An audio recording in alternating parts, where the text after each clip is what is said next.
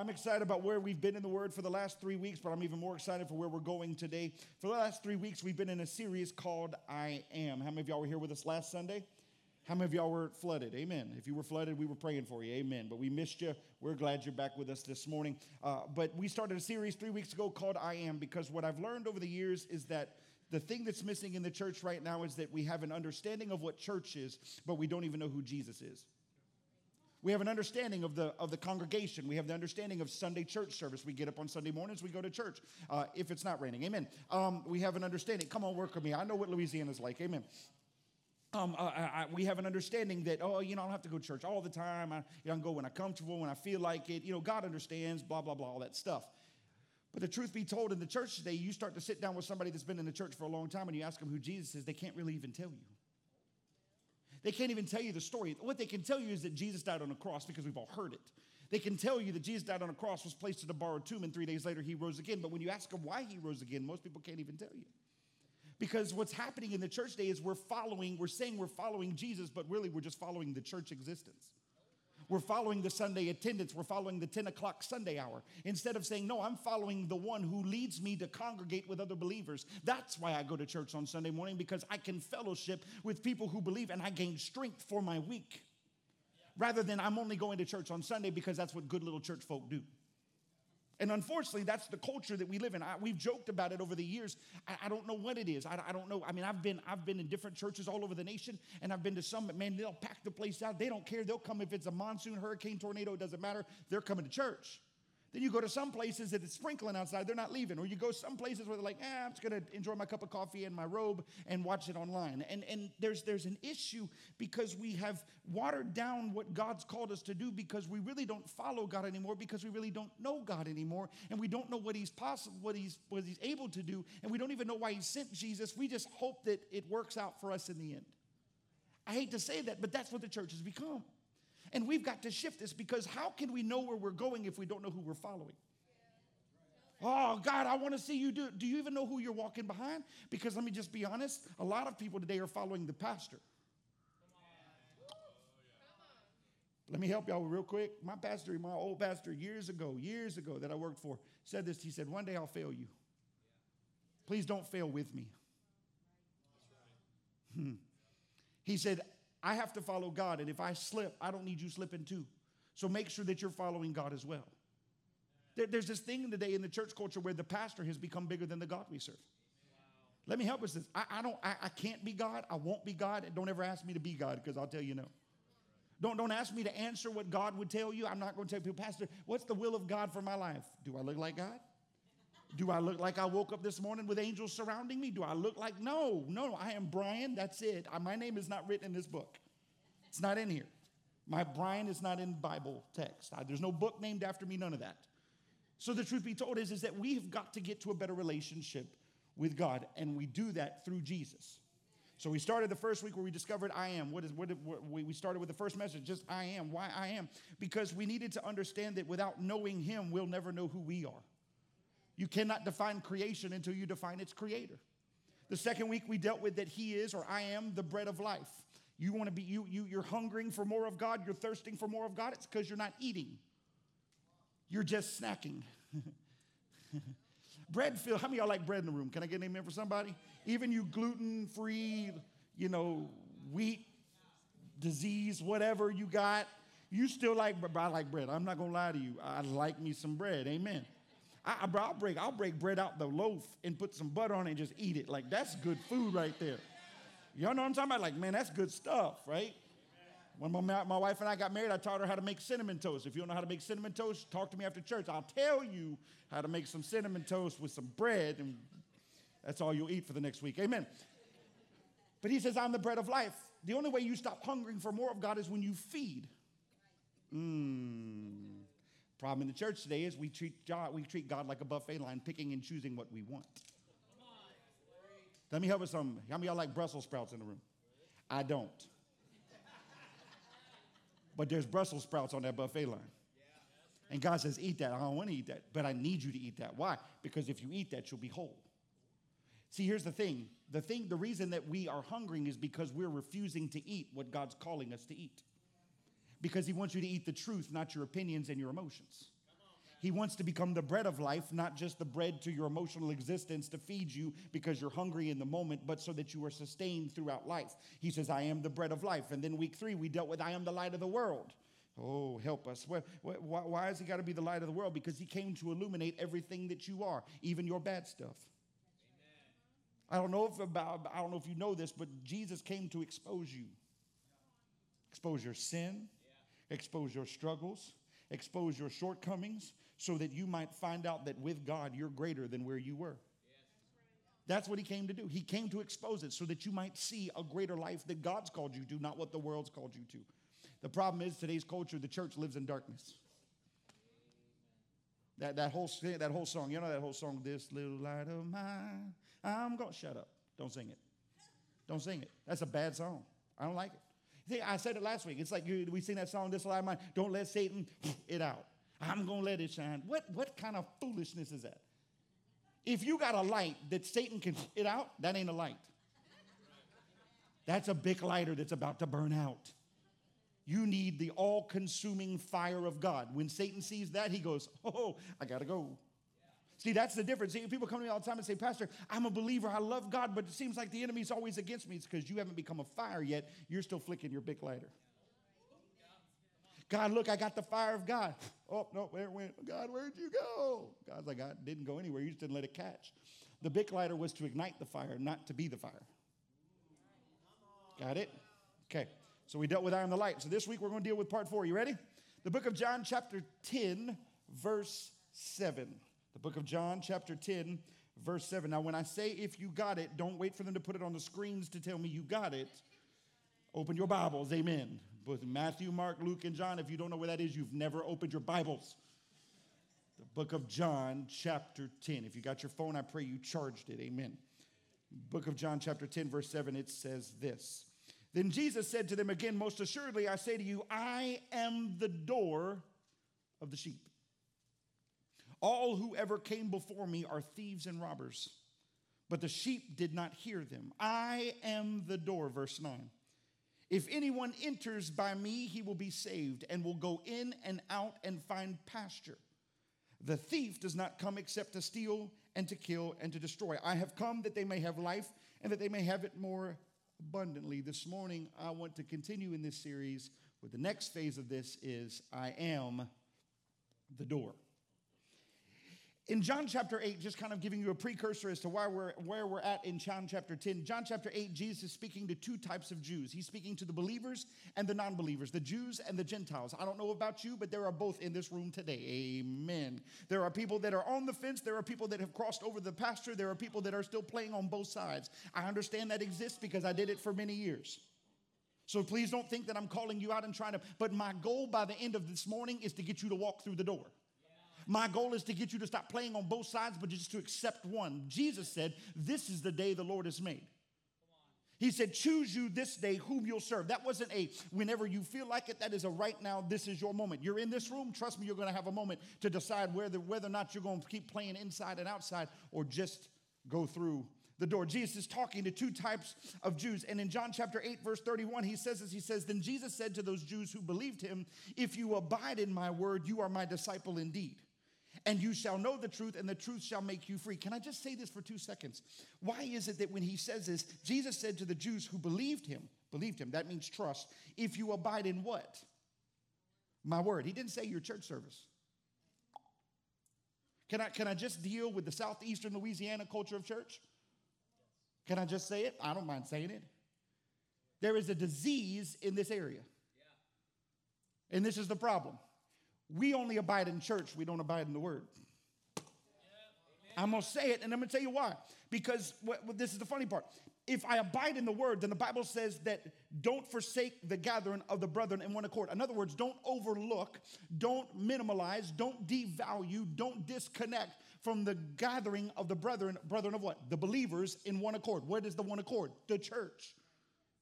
But yet we will find in this region, please don't understand, I'm not knocking you, I'm talking about the region. We will find every excuse in this area not to go to church. But yet when all hell breaks loose, we call on God. Why is it that church is not equated to a sense of godliness? Because we don't want to equate it that way anymore, because we want church easy. We want internet church. We want disconnected church. We want desocialized church. We don't want to be accountable to our sins. We don't be accountable to our lifestyles. We want to be accountable to the hiding of ourselves behind a computer screen and calling ourselves believers. Show me in the word where God said, here's an internet screen. All you got to do is just turn it on. No, he said, come to me, come to me, come to me. Now, I'm not saying you can't go to God in the moments that you're going through behind a computer screen, but please do not forget that when we come together, there is a strengthening that happens when we gather together and worship together. Watch this. I prayed really hard for Patricia this week, but when we all came, did you feel what happened in this room? Woo! It was like, yeah, that was better than any kind of narcotic you could have taken. I almost ran, but I thought y'all think I lost my mind, which I already have, but trust me, it was there. Why? Because there's power when we come together. But we don't do that anymore because culture has told us to disconnect, not to connect. Culture has taught us to do things in a quiet way, but don't invite anybody in. Don't spend time with people. But that's what Jesus' whole ministry was spending time with people. And if that was his ministry, shouldn't it be yours? In John chapter 9, Jesus heals the blind man. He spits mud in the eye, spits mud in the dirt, spits into the dirt, and wipes the man's eyes with the mud. And when this man tells the church leaders that Jesus healed him, the church excommunicated him. I don't know if you've ever read that and studied that part out, but the church did not receive his healing. Which takes me back to that space that if you don't abide in my word, you will not understand the power of my word. If you don't abide in the word of God, you will not understand the power of God. No wonder we can't call on God in the midst of crisis because we don't even get into the book that wrote creation out. So we're trying to claim our opinions and our emotions to a moment that God says, declare my word and my power and my strength because mine is greater than yours. Listen, let me help you with something. God's healing declaration over your body is far greater than the declaration you probably said when you were in pain. Years ago when my back was messed up and I had degenerated discs in my spine and I was always like crooked and couldn't stand up straight and had to go buy a new bed because the only way I could sleep and all these things. And I was telling him, man, I'm dying. God says, you understand that every time you say that, you put 1 foot closer into that grave? Because out of the abundance of the heart, the mouth speaks. And if you want to die, you keep declaring it, or you start declaring my healing. Let me help you with something. After I stop declaring something as ignorant as I'm dying, I haven't had a back problem in 5 years. Why? Because God's bigger than my struggles. Because I understand the word, that the word is more powerful than I am. And if I abide in the word, then I abide in him. Jesus heals the blind man. The blind man tells the church leaders, the religious folk, amen, those full-grown believers. The church excommunicated him. They kicked him out. They kicked him out. And in John chapter 10, verse 1, he says this, most assuredly I say to you, he who does not enter the sheepfold by the door but climbs up some other way, the same is a thief and a robber. Put that scripture back up, because I don't think you've ever read this one. I tell you the truth, anyone who sneaks over the wall of a sheepfold, rather than going through the gate, must surely be a thief or a robber.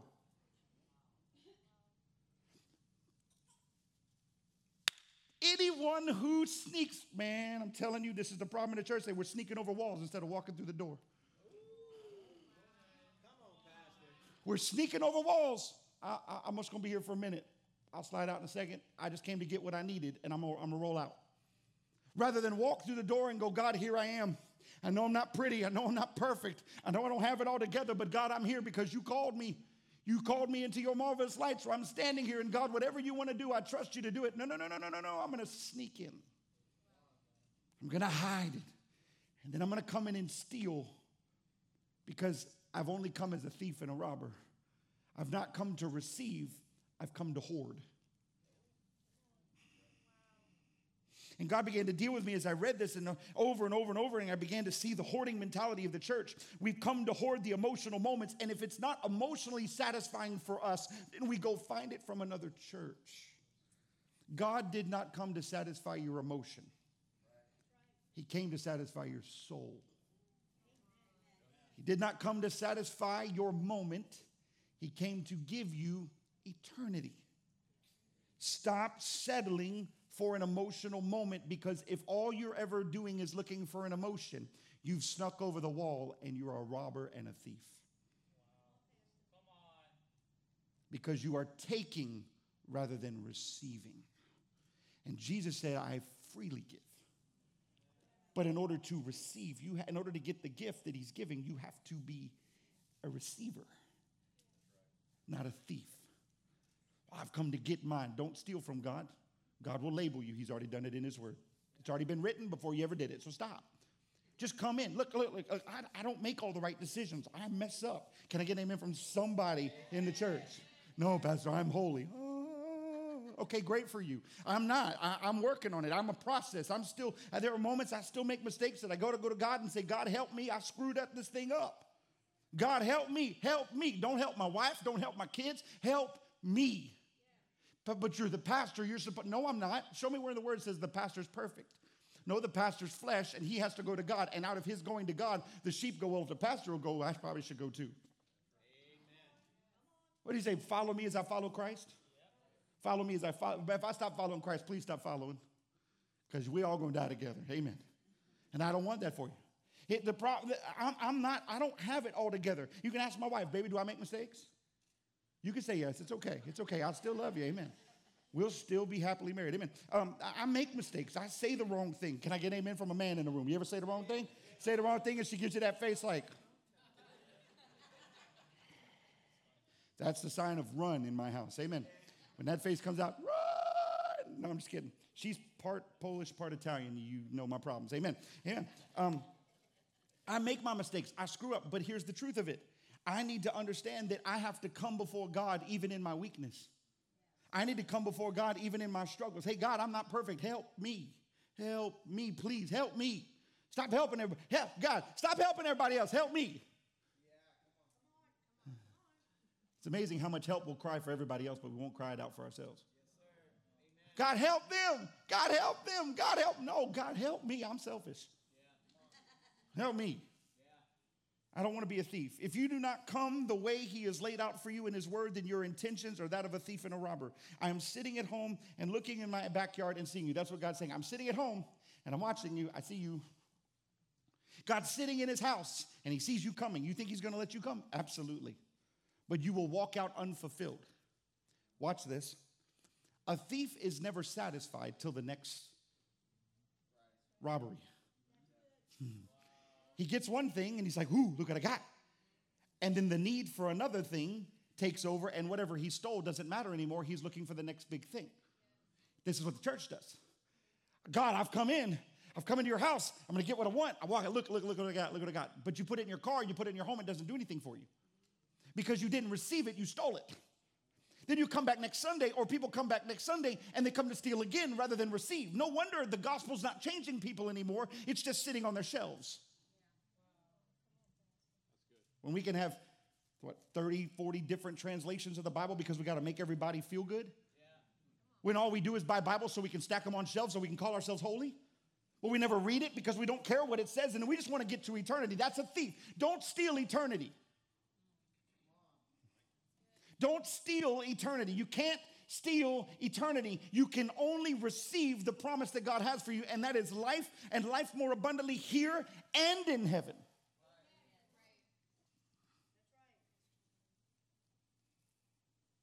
It's time that we stop doing it this way. In verse 2 and 3, it says this, but he who enters by the door is the shepherd of the sheep.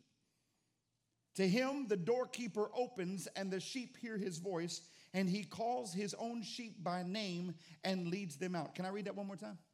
But he who enters by the door is the shepherd of the sheep. If you're following the shepherd, you won't sneak over the walls.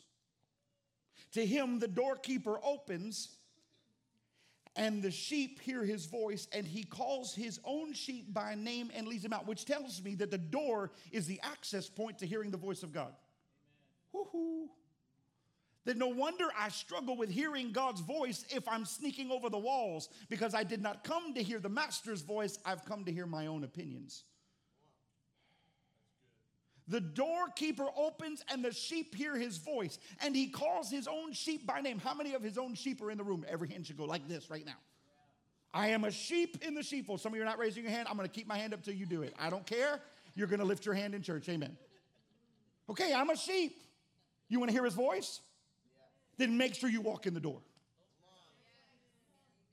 There is a process to this thing. There is a promise to this thing that if you desire him, then God, wherever you lead, I'll follow. And if you walk through that door, I'm walking through that door.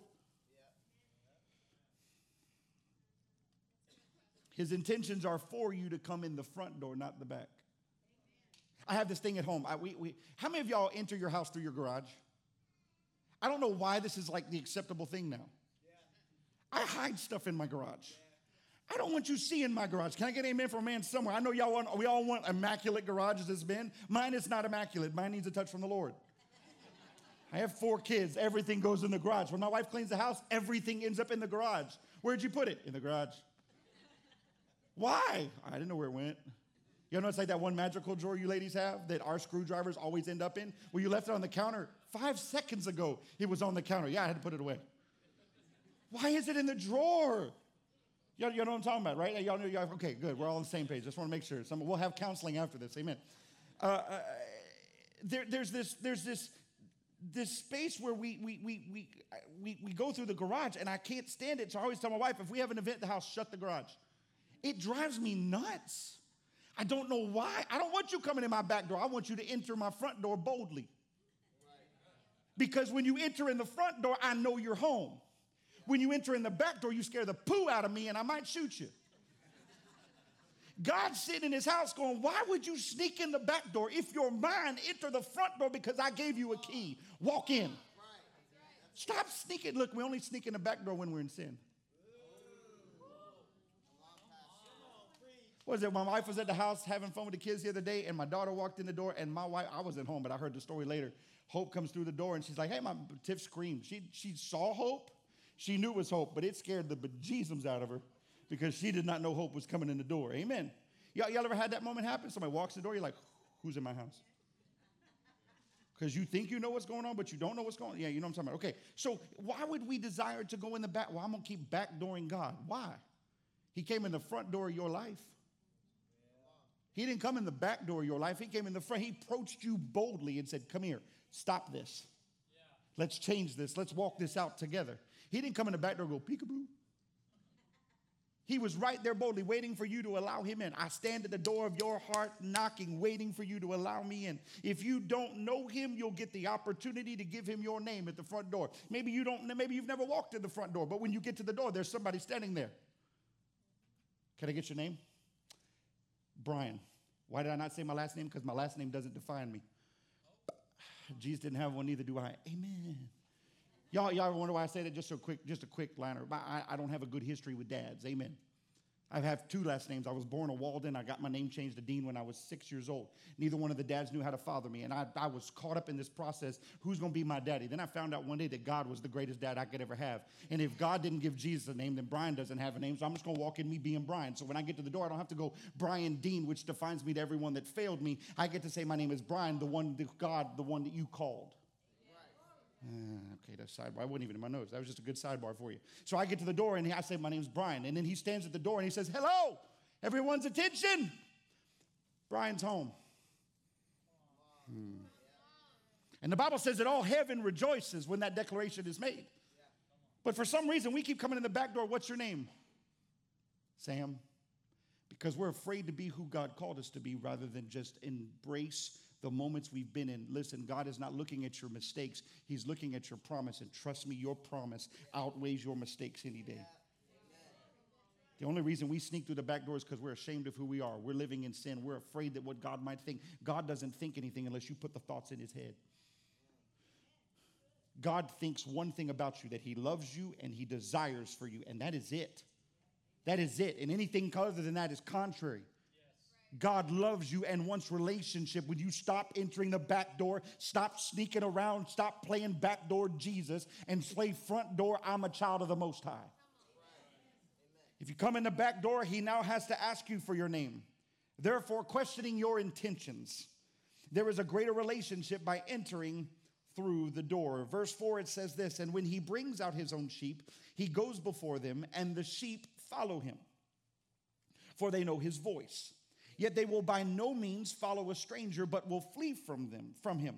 For they do not know the voice of strangers. Jesus used this illustration, but they did not understand the things which he spoke because those people were following people rather than Jesus. See, I always say this, what I do right here is very dangerous because I could declare something and you run home with it as truth. Now, I'm putting pastors on spot here. I can stand here in this position because you respect, that's the pastor. He's going to give us the word. I could say whatever I want to say here. You got to choose what you're going to believe. You go, man, pastor said this. There are churches, okay, I got to be careful here. There are churches that have watered down the gospel, completely omitted hell, promised heaven without any responsibility, without any accountability, and then we go, that's the gospel. I can't find it. But I've looked.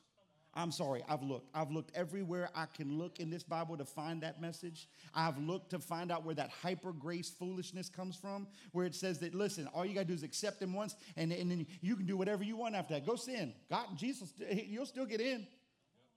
The Bible says the wages of sin is death. You know what death is? Eternity in hell. I know that's not popular preaching in church today. Most pastors don't even talk about hell anymore.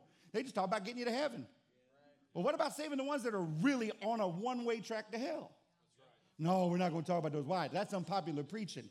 Then the whole gospel's unpopular if that's unpopular preaching. Why did Jesus come and say, repent, for the kingdom of God is at hand? Why was he saying that? He says, I stand in front of you. I am the Messiah. You either choose me or you don't. And if you don't, you've rejected the Father.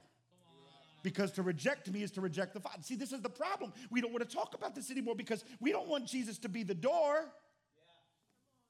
We want Jesus to come out in the front yard and play catch with us. Come play in my sin rather than me come home. There's a greater relationship when we enter through the door. And when he brings out his own sheep, he goes before them, and the sheep follow him, for they know his voice. Yet they will by no means follow a stranger. I'm telling you this. I have watched it. I've been in ministry long enough to watch people that follow pastors. It is nauseating. Well, my pastor, well, what did Jesus say? Well, my pastor said this. I'm glad you listened to my preaching, but listen, I will challenge you. Go home, take every scripture I give you and reread it for yourself. Then let God speak revelation to you like he's spoken revelation to me. Do you understand that the only thing I'm doing here is giving you the revelation that he's given me as the shepherd of this house to feed you as believers? Now you have to go home and live it out and walk in it. Listen, that's like me giving you a hammer for your tool belt and going home and you trying to put nails in the walls with your hands. I don't know why Pastor gave me the hammer. It just looks good on my belt. No, I gave you the hammer so you take some pressure off. But you got to go home and apply the word. You got to go home and read the word and let it become life to you. How do I get the words I get every week? Because I keep walking through the door. Hey, God, last week was really good. But I'm here because I need a fresh word from you. And God, can you give it to me before you give it to them? Can you let me walk it out before I ask them to walk it out? Can you let me live it before they have to live it so that I can be a proof that doing it this way through you works? That's what a shepherd does. A shepherd to the sheep, that's what he does. He goes to the Father and gets permission to live the life with God in front of the sheep so that the sheep might have a visual perspective on how to walk. But understand that in this walk, I have to not only walk with boldness and authority, but I also have to walk with humility. That means I got to stand here and admit when I've messed up.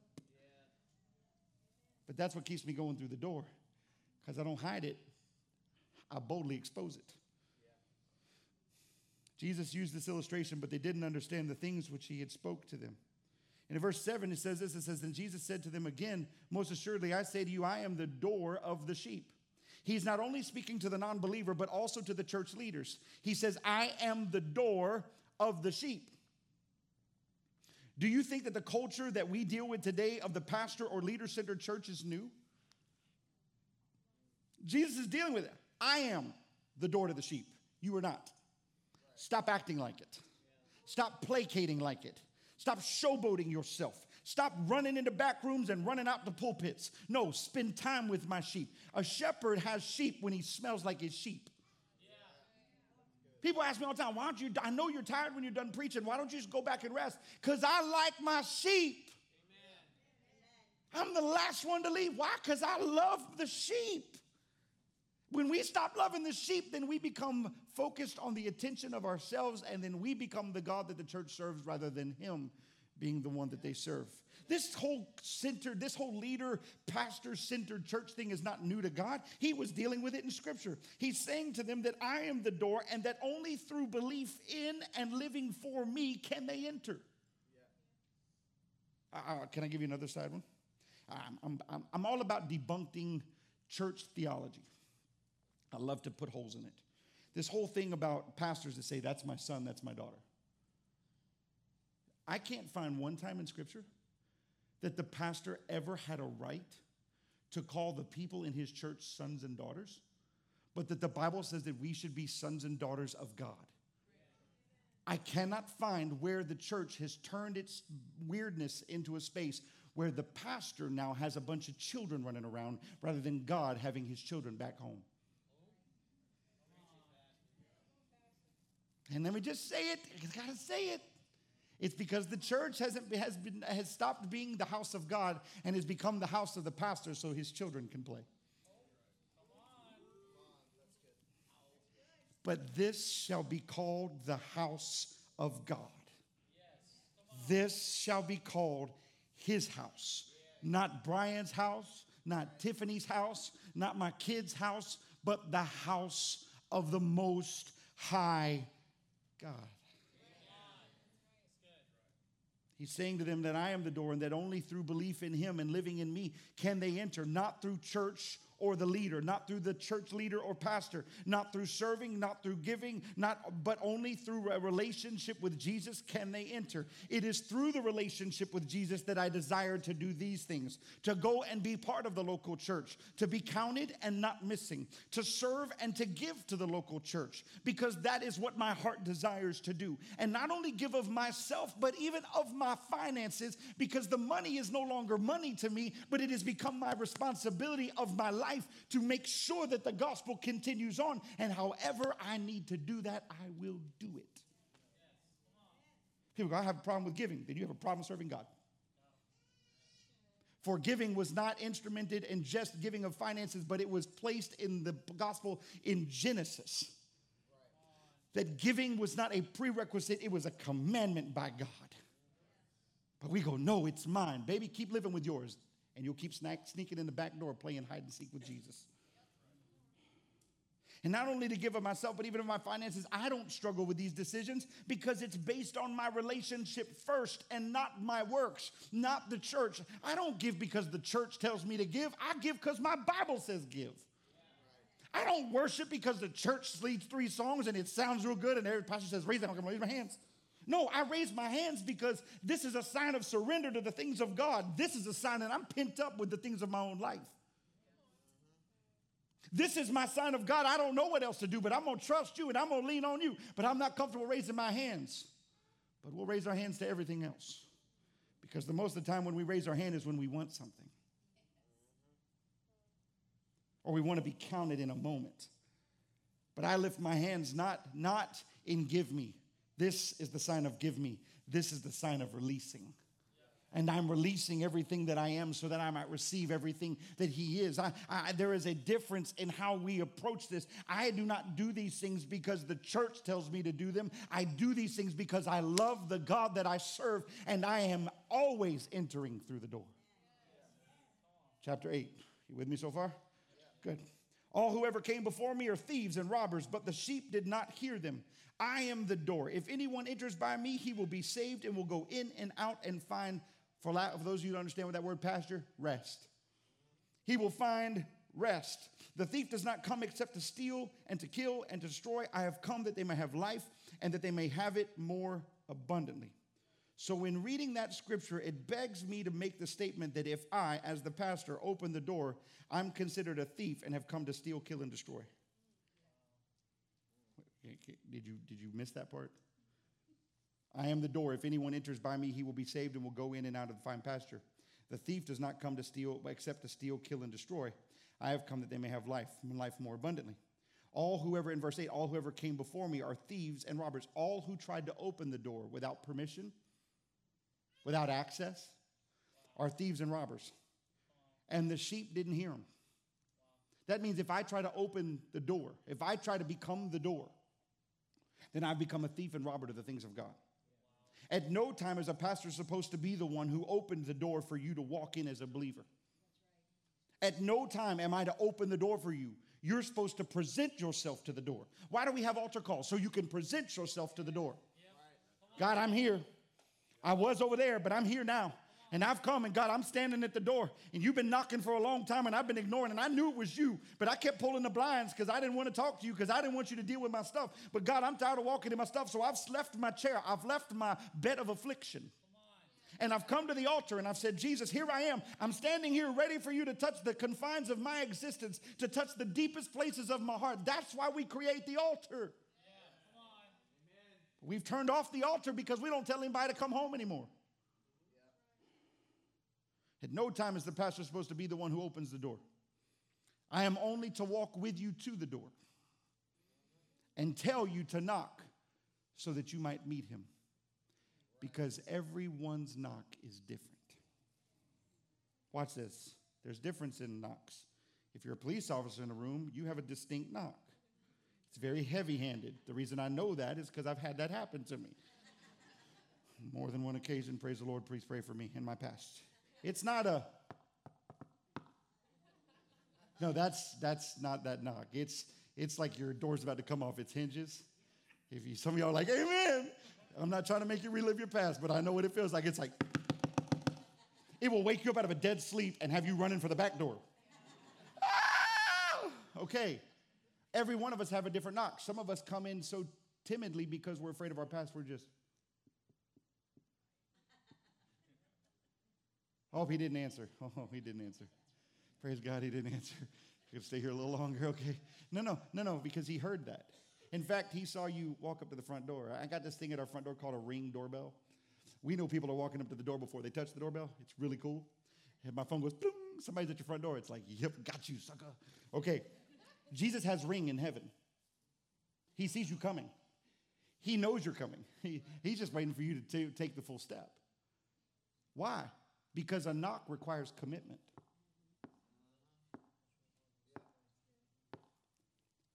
It's very easy to walk up to the front door and walk away. But when you knock, it announces to everyone on the other side of that door that you're home. How many times have you knocked? No, Pastor, it's better for me to just come to church. I know God wants to do something in me, but knocking on that door, that's weird. Because if I knock on the door and he opens up the door, I know what he's going to do to me. He's going to expose the things that I'm trying to hide. He's going to deal with things I don't want to deal with. And I just rather just live my life. That's the problem. You're living your life instead of your life in him. Well, I'll get to the point where I say that. At no time is a pastor supposed to be the one who opens the door. I'm just to walk you to the door and tell you to knock. A relationship with Jesus that is built on your own introduction creates a space that when you are in a struggle inside his house, you go to the one that opened the door. Jesus is the door. What is he the door to? The Father's house. He is the access point between God and man. Why does he say, I stand at the door of your heart knocking? Why? If you let Jesus in, it bridges the gap that we've created between God and man. And if we want a relationship, then we have to be willing to step into the house, knock on the door, let our name be called, and then walk in. And once we've walked in, we will find the answers we've been looking for, so that in moments of struggle, we don't quit running to the back door. We just go back to the front door. Here, can I just say this to you, though? The moment that you've knocked on the front door and you've entered, you don't ever have to knock again. You're going to catch that one in a minute. Because this is what I have in church folk today. Church folk keep going back to the front door. Why is he not opening the door? Because he's standing on the other side wondering, why the heck is he knocking? I already gave him access. I already let him in. Oh, he forgot who he was in me. He forgot he was a part of my house. He's now become a visitor rather than one who has a room. He has packed up his belongings and moved out and forgotten who his source is. And the only reason he knocks is because he's gone back to a reprobate mind. He's gone back to the former things. And so now he has to present himself at the door again. And God is standing behind the door going, Jesus, what happened? Why? Dad, I got him here. I don't know. He turned around and walked away, and now he's forgotten who he was and what you did in his life. And now he has to be reminded. That's all that rededication is you being reminded of what God already told you. Can I just say this real quick? We'd stop rededicating our lives to God if we'd fully give our lives to God. If I open the door, then you come to me. And that's the problem the church faces today. If I open the door for you, you'll keep coming back to me. I am not your source. I am not. I was talking to a pastor just the other day. We were talking about the struggles of ministry. And this was a Spanish pastor. And I said, you know what I'm tired of? And this, I'm going to be honest with you. Don't get offended if I say this to you. And don't get weird if I say this to you. But this is what I'm tired of. Pastor, can we meet? Sure. And then in the meeting, I find out they don't even talk to God. They just want to talk to me. Like I can fix you. You understand that whatever you tell me, I got to go to God with. That means I got to present it to the Father. We could have skipped me altogether. You could have just gone to God. Why are you coming to me? Well, because you wanted a fleshly answer to your fleshly problems. Rather than waiting, I say wait upon the Lord. Because in due season. See, here's the problem. The pastor has become the quick McDonald's process of existence as a believer. Because if I go to the pastor, I'll get an answer right now. But if I have to pray, I might have to wait on God. The problem is that you don't realize what happens in the waiting. The waiting is where you're perfected. So I started doing this new thing where I do this a lot of times. People go, Pastor, can we meet this week? Maybe next week. You don't love me. It's not that I don't love you. It's that I love God more than you. And my responsibility is to get you to God, not to my house. Amen. Not to my office, not to my green room, not to the back, to God. So I need to make sure that you're going to go see God. You know what's happened when I started doing that? I started having less meetings. Or people leave the church. Which that happens too. You won't talk to me. I'm leaving. I've had people leave the church because I didn't smile at them. Praise the Lord. That's serious. It's happened. The problem is that because we're trying to feed the flesh side of us rather than to feed the spiritual side of us, and Jesus is the way, God is the promise. Why are we? I'm just here. This is what I do. I'm here to declare the gospel. What does the gospel do for you? Gets you to what? God. This is his book, not mine. I did not write it. He did. I'm just declaring words out of it so that you might grow in it, so that you might have a greater relationship with him, so that when you finish this race, you might hear those words, well done, thou good and faithful servant, not unto your pastor, not unto the church or the house Slidell, but to God. If I open the door, you'll always come to me. Nope, I'm going to get you to the door and then tell you to knock. But Pastor, I'm scared. Good, you should be. You doggone should be, because everything in you is going to change the moment you knock. Too many opened back doors with secret exits rather than one. Wait, this makes no sense what I just wrote here. You ever write something, you go, why did I write there? Most of us would rather the back door because there's no requirements to the back door. But the front door requires accountability. It requires accountability. Verse 11, I promise I'm almost done. He says, I'm the good shepherd. The good shepherd gives his life for the sheep. But a hireling, oh, Jesus. He who is not the shepherd, one who does not own the sheep, sees the wolf coming and leaves the sheep and flees. And the wolf catches the sheep and scatters them. The hireling flees because he is a hireling and does not care about the sheep. Okay, can I just, you're not a pastor. I am. But let me just say something. There's a lot of pastors in the church today that are just hirelings. They are position-minded, anointing hoarding. I was really trying to be careful because this goes on the internet. They do not care about the sheep. They just care about the position. If you die, oh well. Not my life. I'm going to get my paycheck at the end of the day. As opposed to, no, when the sheep go down. Look, when I got the phone call the other night with Patricia Robin, it was what, 10:30, roughly? 11 o'clock, we went to the hospital. I was there till 3 in the morning. Pastor, why? Because that's one of our sheep. Why shouldn't I? Well, Pastor, you needed sleep. You needed rest. I mean, you got things going on. So what? I'm committed to the sheep. That's my life. That's what I do. And I don't walk in the room going, Pastor is here. All things can be made whole now. No, I walked into the hospital. I sat in the corner and I waited. I waited. I sat in the dark corner and waited to be called on. Because I knew the family had to walk through the moment. I was just there to make sure that the sheep stayed whole. Because that is my responsibility. There are too many people working in the church that don't care about sheep anymore. They just care about the production. They care about making it look good. And a lot of people go to church because it looks good. I'm not here to do that. I want to be family with you. That's why we say it all the time. Welcome home. Why? Because this is a family. This is another church that you walk in and play Sunday Christian. This is the part where you become family. But you're going to have to be a part of that family.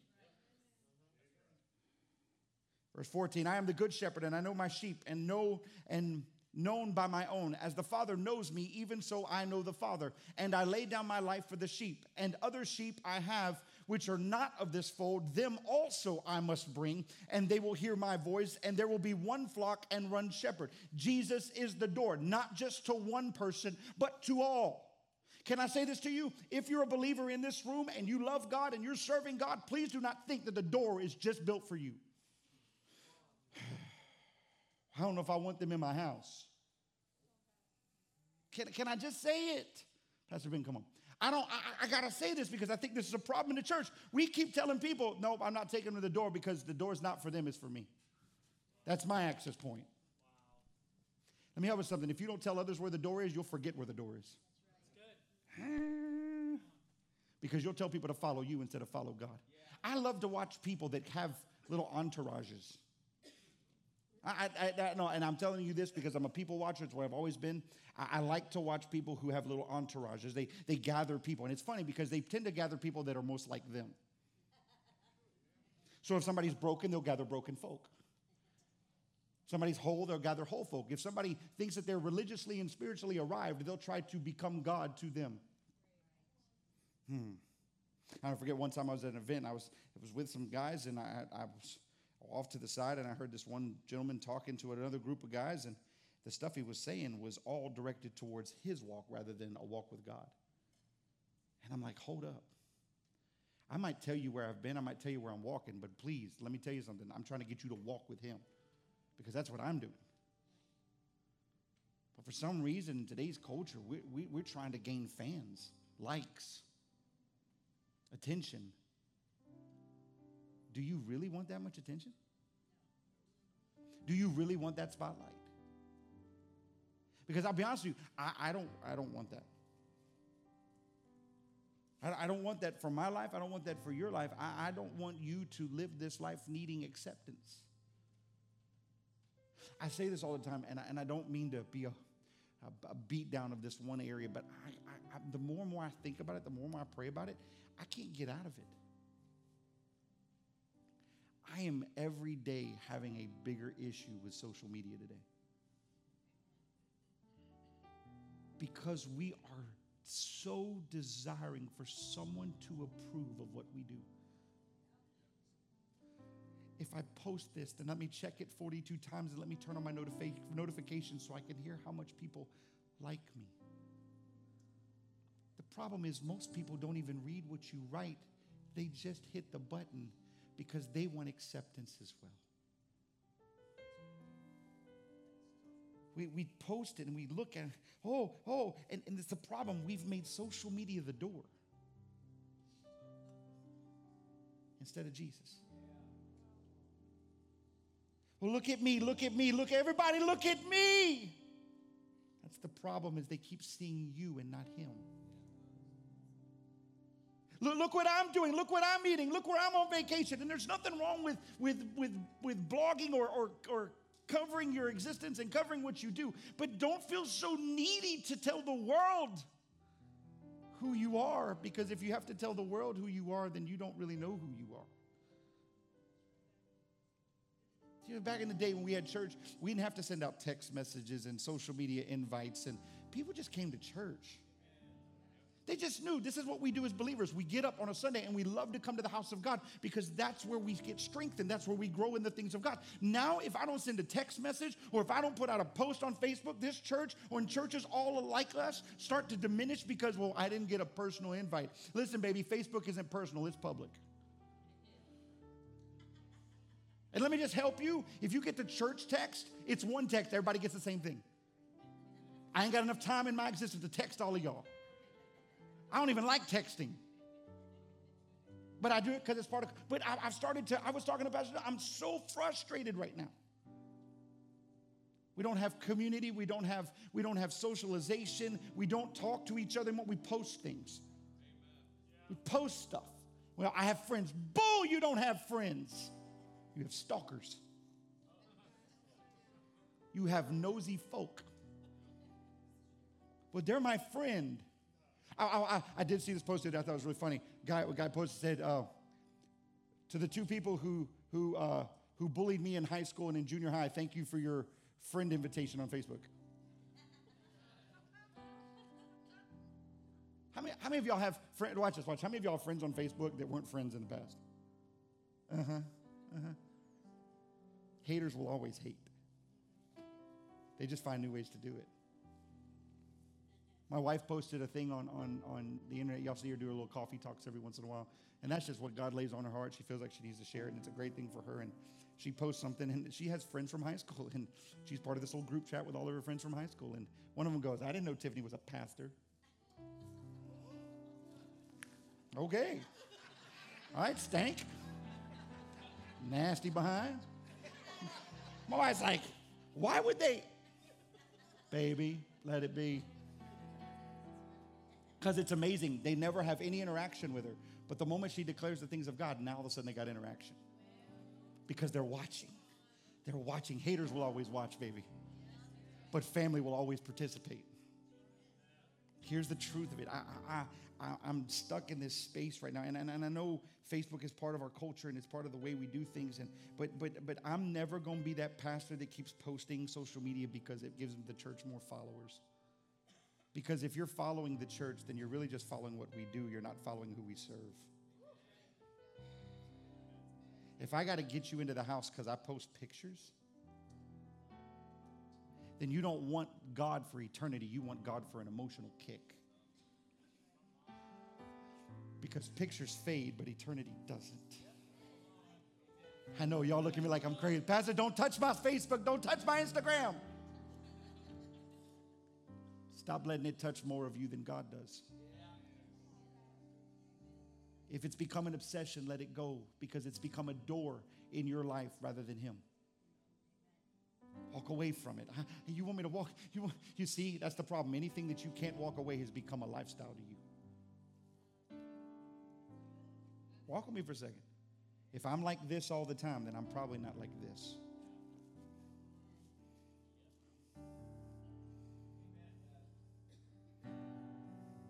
That's funny. I didn't even open this up. Psalms 115, not unto us, O Lord, not unto us, but to your name give glory. Because of your mercy, because of your truth, why should the Gentiles say, so where is their God? But our God is in heaven. He does whatever He pleases. Their idols are silver and gold, the work of men's hands. They have mouths, but they do not speak. Eyes they have, but they do not see. They have ears, but they do not hear. Noses they have, but they do not smell. They have hands, but they do not handle. Feet they have, but they do not walk. Nor do they mutter through their throat. Those who make them are like them. So is everyone who trusts in them. O Israel, trust in the Lord. He is their help and their shield. O house of Aaron, trust in the Lord. He is their help and their shield. You who fear the Lord, trust in the Lord. He is their help and their shield. The Lord has been mindful of us. He will bless us. He will bless the house of Israel. He'll bless the house of Aaron. He'll bless those who fear the Lord, both small and great. May the Lord give you increase more and more. You and your children, may you be blessed by the Lord who made heaven and earth. The heaven, even the heavens are the Lord's, but the earth He has given to the children of men. The dead do not praise the Lord, nor any who go down into silence. But we will bless the Lord from this time forth and forevermore. Praise the Lord. Now watch, when you read something like that, everything else shuts off. That wasn't in the message, baby. That just happened to be where my Bible was open. Why? Because the door is greater than every other way I keep trying to go. Everybody stand to your feet.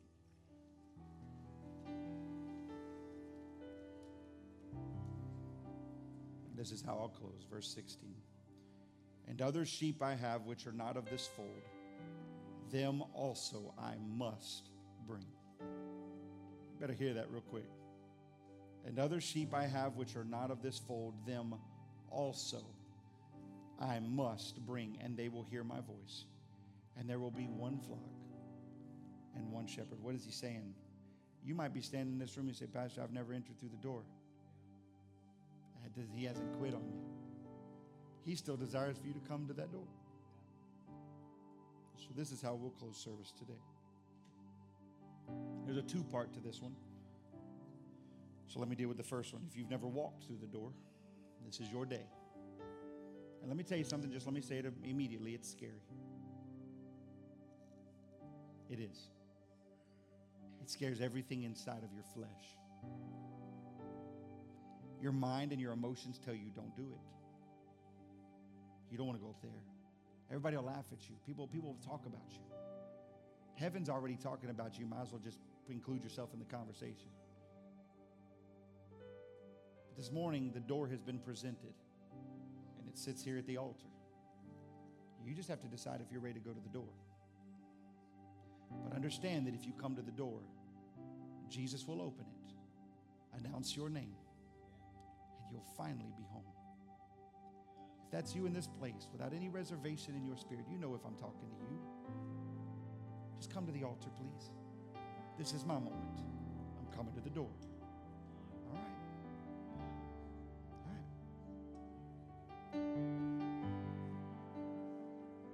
Just come spread across. Don't feel like you got to stand on top of each other. Just stand where you want to. The door is right there. And there's one more part.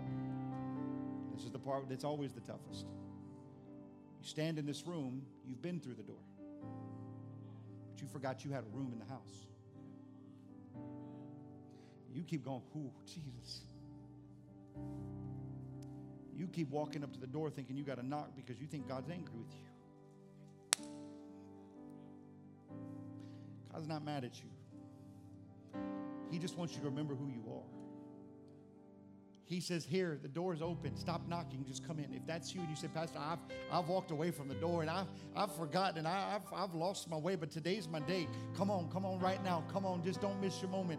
I'm tired of you playing outside the door wondering if God will receive you in his house. Just come home. You don't even have to knock right now. You're walking past the threshold. You're walking through the door. God, I'm home. And you thought God gave your room to somebody else. No, your room still has all your stuff in it. He's just been praying, waiting for you to walk back in.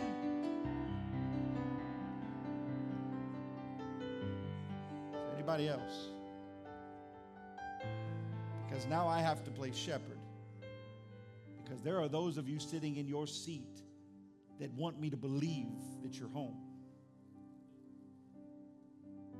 And you know you're not. Yes, I am. I'm home. The front yard on the curb with all of your belongings is not home. Stop ignoring moments to come home. I can't scream that loud enough. Stop missing your moments to come home. So I'm offering this one more time. If that's you in this room and you're ready to come home, now is your moment. Get to this altar.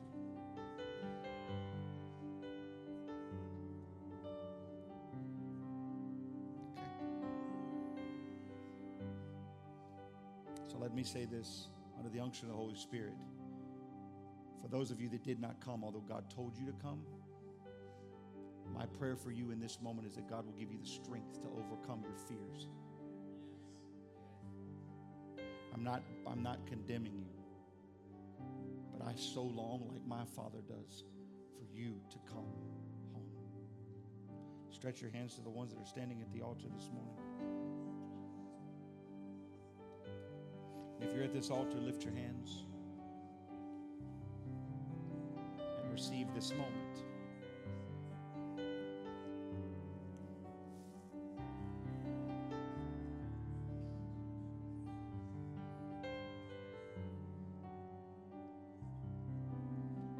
I can hear it in heaven right now. Jesus is standing at the door. Can I have your attention, please?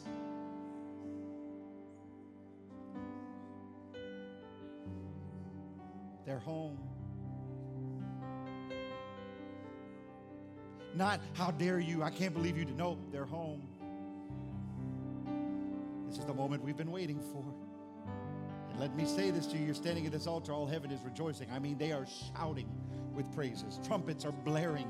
Sound systems are going off. Alarms are erupting in hell because you have crossed the threshold of your world into his world. You are not what they've said about you. You are God's favorite.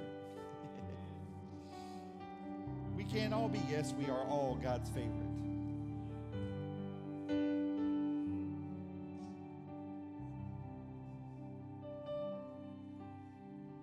This is the day he made for you. Take a deep breath. The pressure fell at the doorway. The struggles of this life fell. Now be free, for he whom the Son has set free is free forever. Look at me, look at me, look at me, where you stand, look at me. Whatever's behind you, leave it. Leave it, just leave that sucker behind. You're home. You're home. Come on, you can smile now. You can smile. You know, who's going to come up behind you and peekaboo? You know. You don't have to worry about that. You're home. You're free. And if anybody wants to remind you of your past, dismiss them. Go away, devil. Just look at them. I don't care if they got a real name. Call them a devil. Just go away, devil. Somebody says, you did this. Go away. Bye, devil. I ain't got time for you. If it's your spouse, don't call them devil. That could get real weird.